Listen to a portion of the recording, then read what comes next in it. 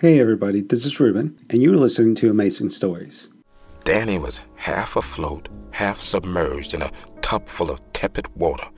One of those old tubs, heavy as a kettle, up off the ground on a platform with clawed feet.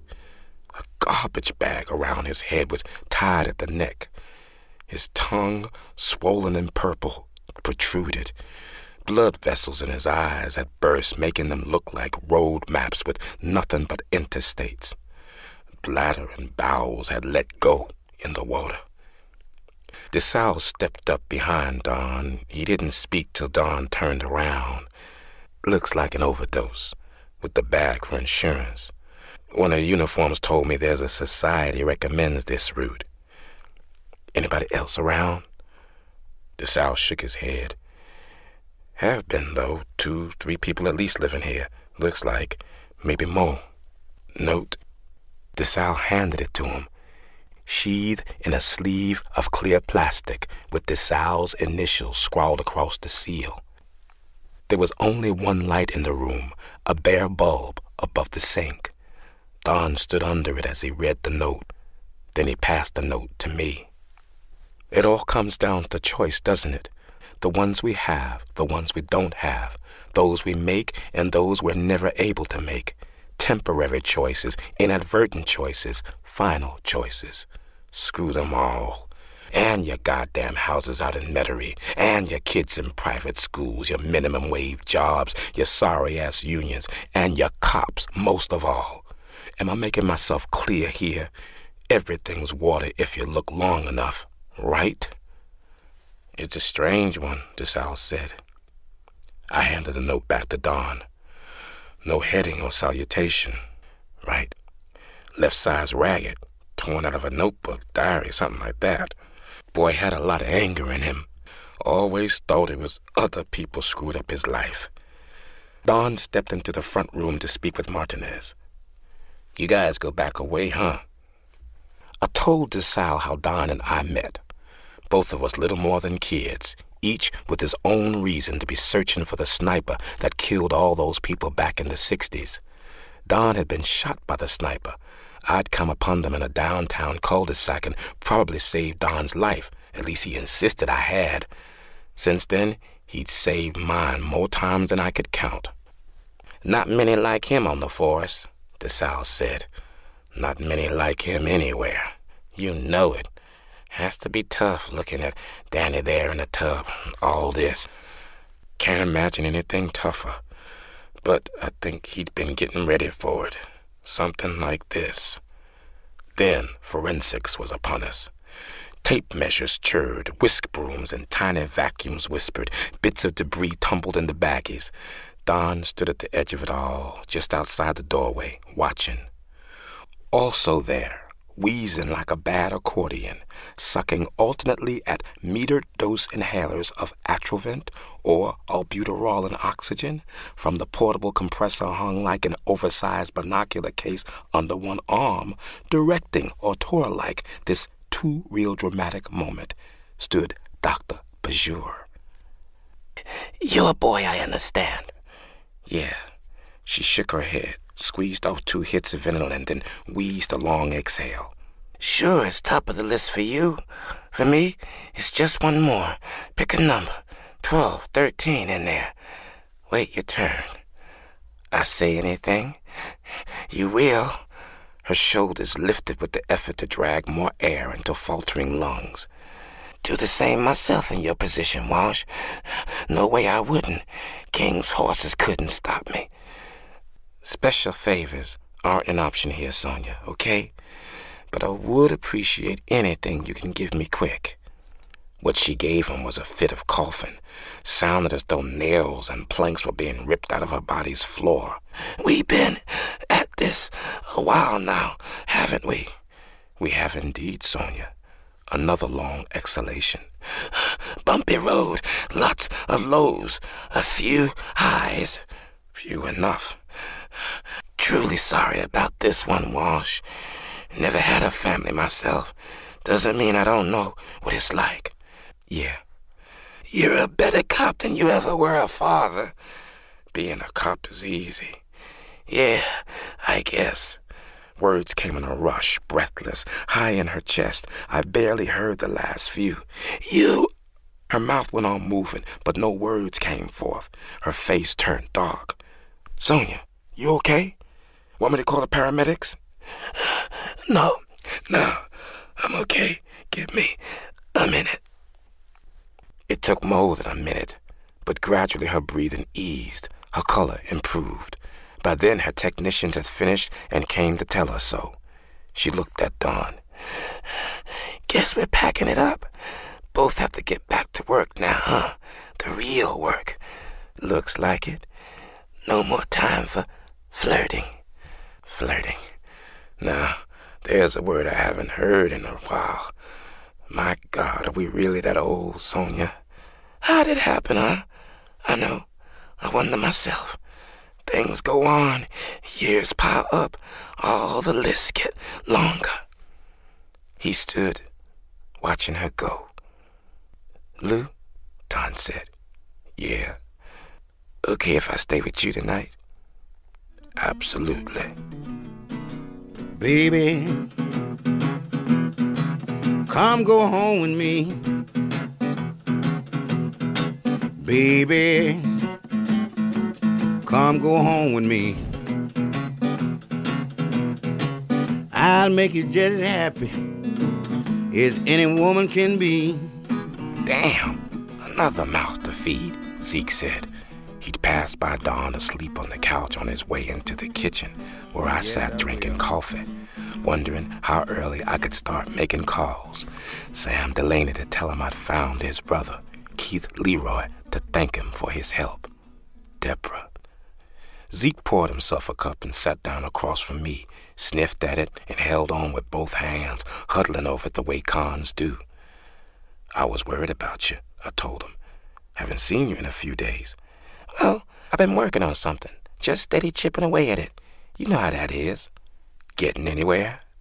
Zeke shrugged. Hard to say. We can talk about it later. Meantime, that cop draped all over your couch out there's gotta be your friend Walsh. He'd know instantly, of course, that Don was a cop. No surprise there. What's up? I told him about Danny. Zeke's eyes narrowed when I described the bathroom scene, but he said nothing. Afterwards, he shook his head and poured us each another cup. You might want to give some thought to checking your messages every week or so. Last I counted, there were a stone dozen of them out there on the machine. First was Deborah. Hey, big boy, remember me? 2 and 3 were from the university. Please call. 4 was Sam Delaney. The next couple were junk calls. 7 was Deborah again. Guess not. Then another from Dean Treadwell's office. Someone offered me a bank card. An old client from my PI days wondering if I'd be able to help him again. My agent saying there'd been a Hollywood nibble on one of my books and how was I these days, and a couple of more junk calls. I dialed the flower shop. Rumors of my death and all that. I said when Deborah answered, Lew, everything okay? I told her about finding Sean Delaney, then about Don's son. I'm so sorry, Lew. How's Don? Tough, as always. Sounds like you've had a couple of tough days yourself. I distinctly remember easier ones. Don't we all? When can I see you? At this point, I don't have a clue what the day's likely to turn into. Not another grade 8 mess like yesterday is what I hope. Okay if I call you later? Sure it is. Or just come by. Right. I took the last of the coffee out back, sat on the wooden bench layered with bird droppings under the tree out there. Through the kitchen window, I heard the radio playing, Wagner's overture to the Flying Dutchman, whose questionable hero the devil overhears saying he'll round the Cape if it takes forever, and decides to take him at his word, turning him into a marine version of Sisyphus. An equally questionable angel intervenes, doling him out one day every 7 years on dry land, telling the Dutchman he can be released from this if only he's able to find a woman who'll follow him into death. Much like that questionable hero or angel, Don appeared in the doorway. Tell me it's still Tuesday. Yep, ticking away like all the rest of them. Time goes, we stay. What time? Around 11, I think. I called the department, told DeSalle you wouldn't be in. He said no problem. No one expected you to be. Wanted me to let you know he was thinking about you. Don nodded and dropped onto the bench beside me. I had no idea what thoughts were turning, surfacing, sinking back down in his mind. When do we ever, however close we are to someone? Lots of horses shot up from under us, he finally said. Both of us. No doubt about it, but we always managed to get up again and walk on. After a moment he said, maybe there were times we shouldn't have. The Flying Dutchman ended. The phone rang. I listened for the message and couldn't make it out. I put my hand atop my friend's. I've been telling you for a while now that it was time you actually found someone, said Don. One of these people you're forever looking for? Yeah, and I always said you were probably right. Now I'm thinking maybe that someone should be David. We sat watching vines and runners that didn't move, chameleons that didn't stop. Inside, the phone rang again. Don's beeper went off. Together, I mean. We could look for him together. I have a lot of time coming to me. I nodded. Good, my friend said. Good. Hear that lonesome whippoorwill. He sounds too blue to fly. The midnight train is whining low.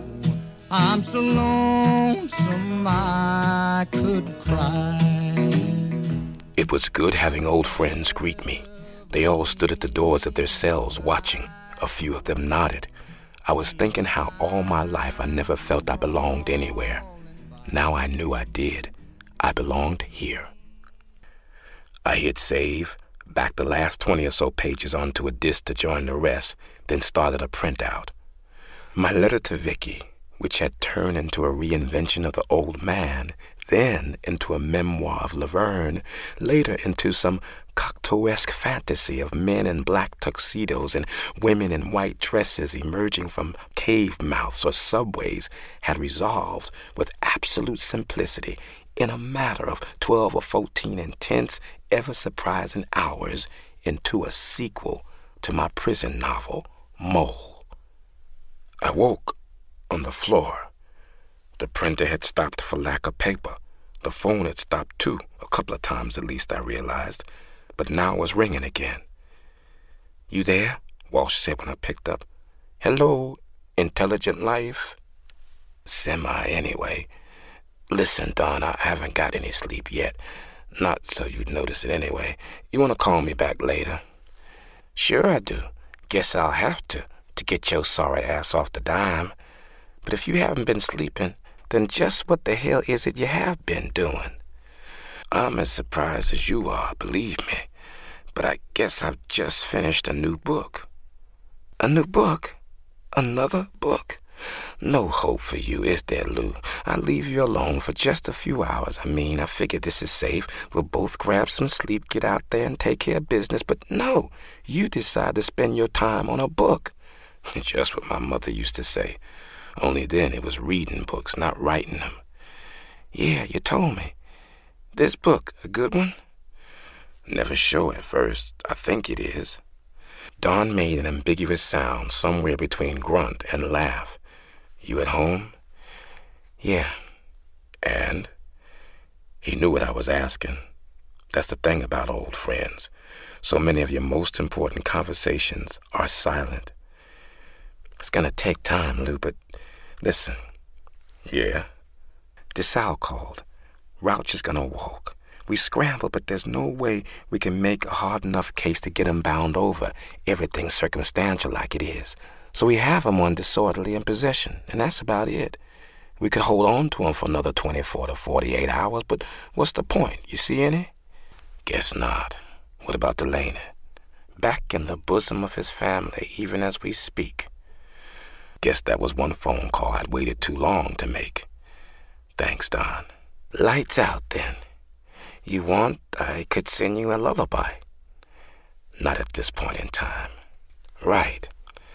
Well, I offered. The moon just went behind the clouds to hide its face and cry. Almost 8. I might still be able to catch Deborah at home. How's the fatted calf? I said when she answered. Fatter and fatter. I apologized to her for not calling or coming by as I said I would, then told her about the new book. I guess it was a book, more like a patchwork quilt for me at this point. I remembered individual pages, scenes, all these small islands. Couldn't make much sense of the whole thing. But that's great, Lew. I guess. Right now I feel like a truck ran over me, braked, and backed up to have another go, just in case. So get some sleep. Call me later. The phone rang moments after Deborah and I hung up. Sam Delaney was calling to thank me, he said. Didn't know if I could ever understand how much this meant to him, to all the family. Please send a bill for my services and expect his check by return mail. One more thing, Delaney told me. Yes? My mother said for me to tell you God bless for bringing her son back to her. You tell her I appreciate that, Sam. Yes, sir. Yes, sir, I will. I poured O'Doul's into a glass, took it out to the slave quarters and began sorting pages. 40, maybe 50 to go. They curled up slowly, sway-backed out of the belly of the machine and wherever they'd come before that, into the world. What I needed was a real drink. I went back into the house, stuffed my wallet into my shorts and made for the K&B on St. Charles, 1 block over, 6 down. I emerged with a 6-pack of amber in a doubled plastic bag. Walked back over to Britannia with the old man while he told me about his life as a streetcar driver, how much the city and its people had changed over the years. Then we turned different directions, uptown, downtown. But I wasn't alone. A bicycle shot by. Half a block and 3 minutes later, it circled back, looping past more slowly. 2 riders, young black men, apparently tracking a woman who'd stepped out of one of the nearby stands of newly restored doubles on her way to car and work. No reason to worry about me, poorly dressed old black man, unshaven, unkempt, shuffling along with his morning beer, hardly likely to cause problems, be gone the instant anything happened. I stepped up my pace until I was close upon her. I'd begun swinging the 6-pack in his plastic bag idly at my side, letting the arc grow. Concerned about my encroachment, unaware of the real danger, the woman walked faster. No sound of traffic anywhere nearby. That's when they came sailing in. That's also when I spun around, letting the bag fly out, adding the force of my turn to its own weight and momentum. It struck the driver full in the face. He fell heavily back, dislodging his passenger, and the 3 of them, driver, passenger, and bike, went skidding beneath a jacked-up pickup parked half a block down. Several bottles of Abita, whole and partial, chattered against the curb. The woman who'd been their target turned abruptly towards St. Charles. The driver was dead out, with a broken nose and a face that in a day or so would be one massive mask-like bruise. Beneath oversized shorts worn low on his hips, the passenger's tibia jutted out through the flesh of his leg. Neither of them was going anywhere. I knocked at the nearest house, and when a lady in pink housecoat and slippers let the door out on its chain, asked if she'd mind calling the police. She looked off at the kids under the truck, nodded, and backing away, shut and locked the door.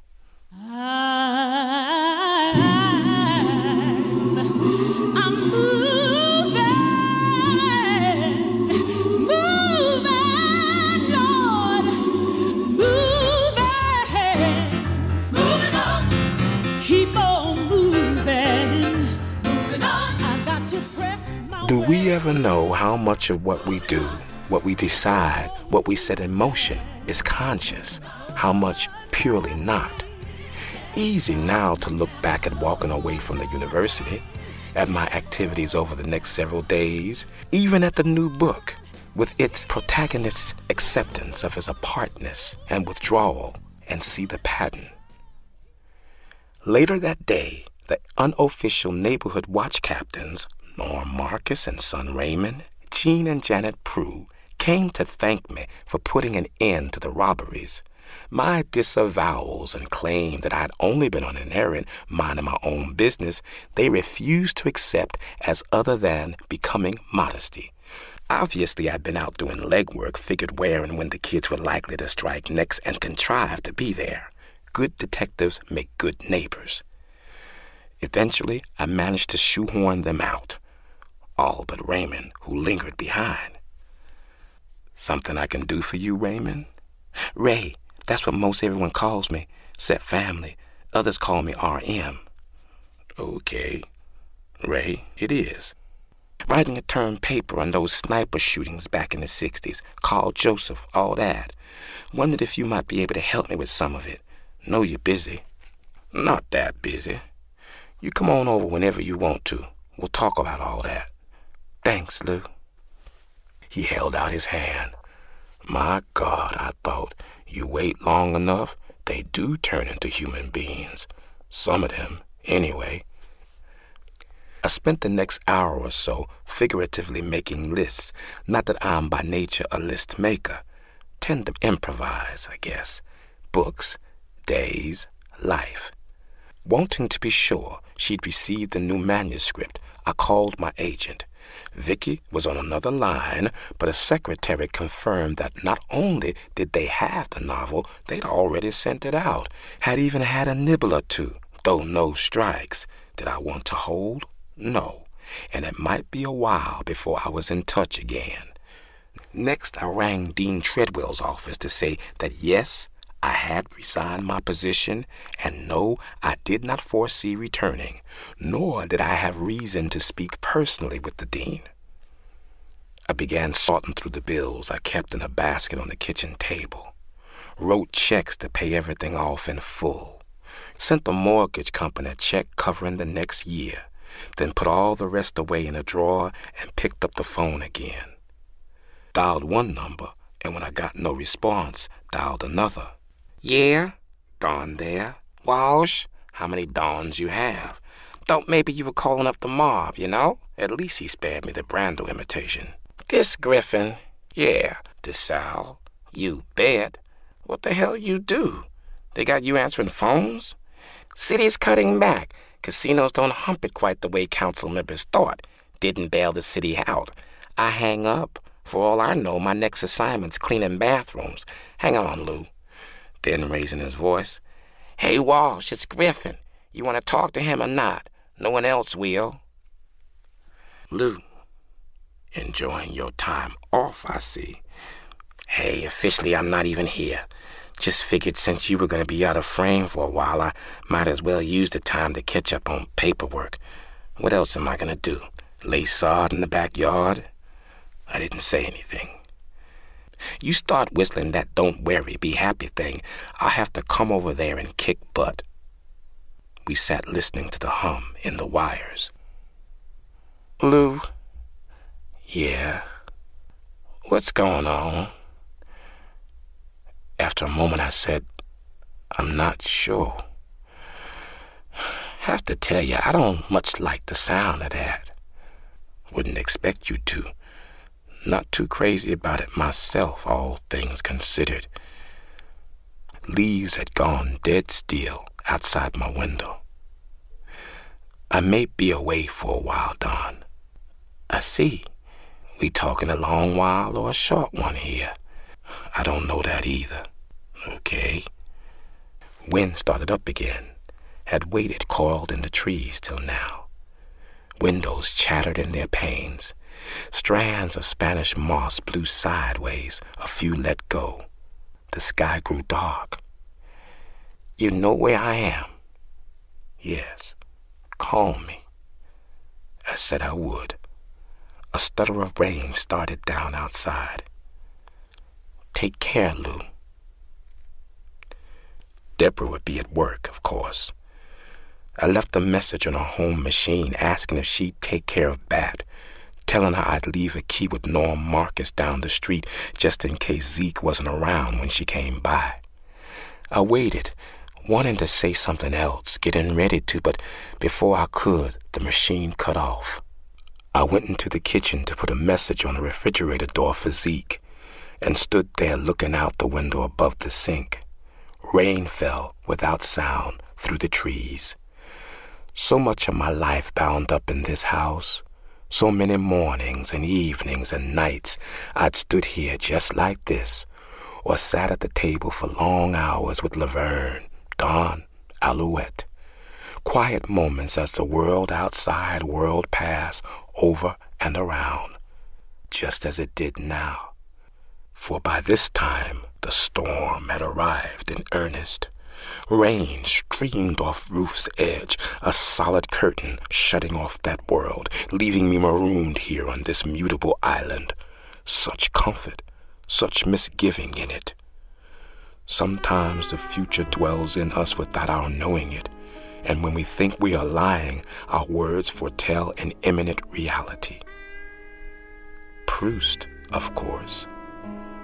So it is that my own nightown sequence begins.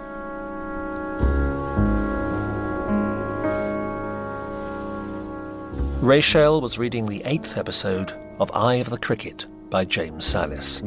The book was abridged and directed by Gordon House.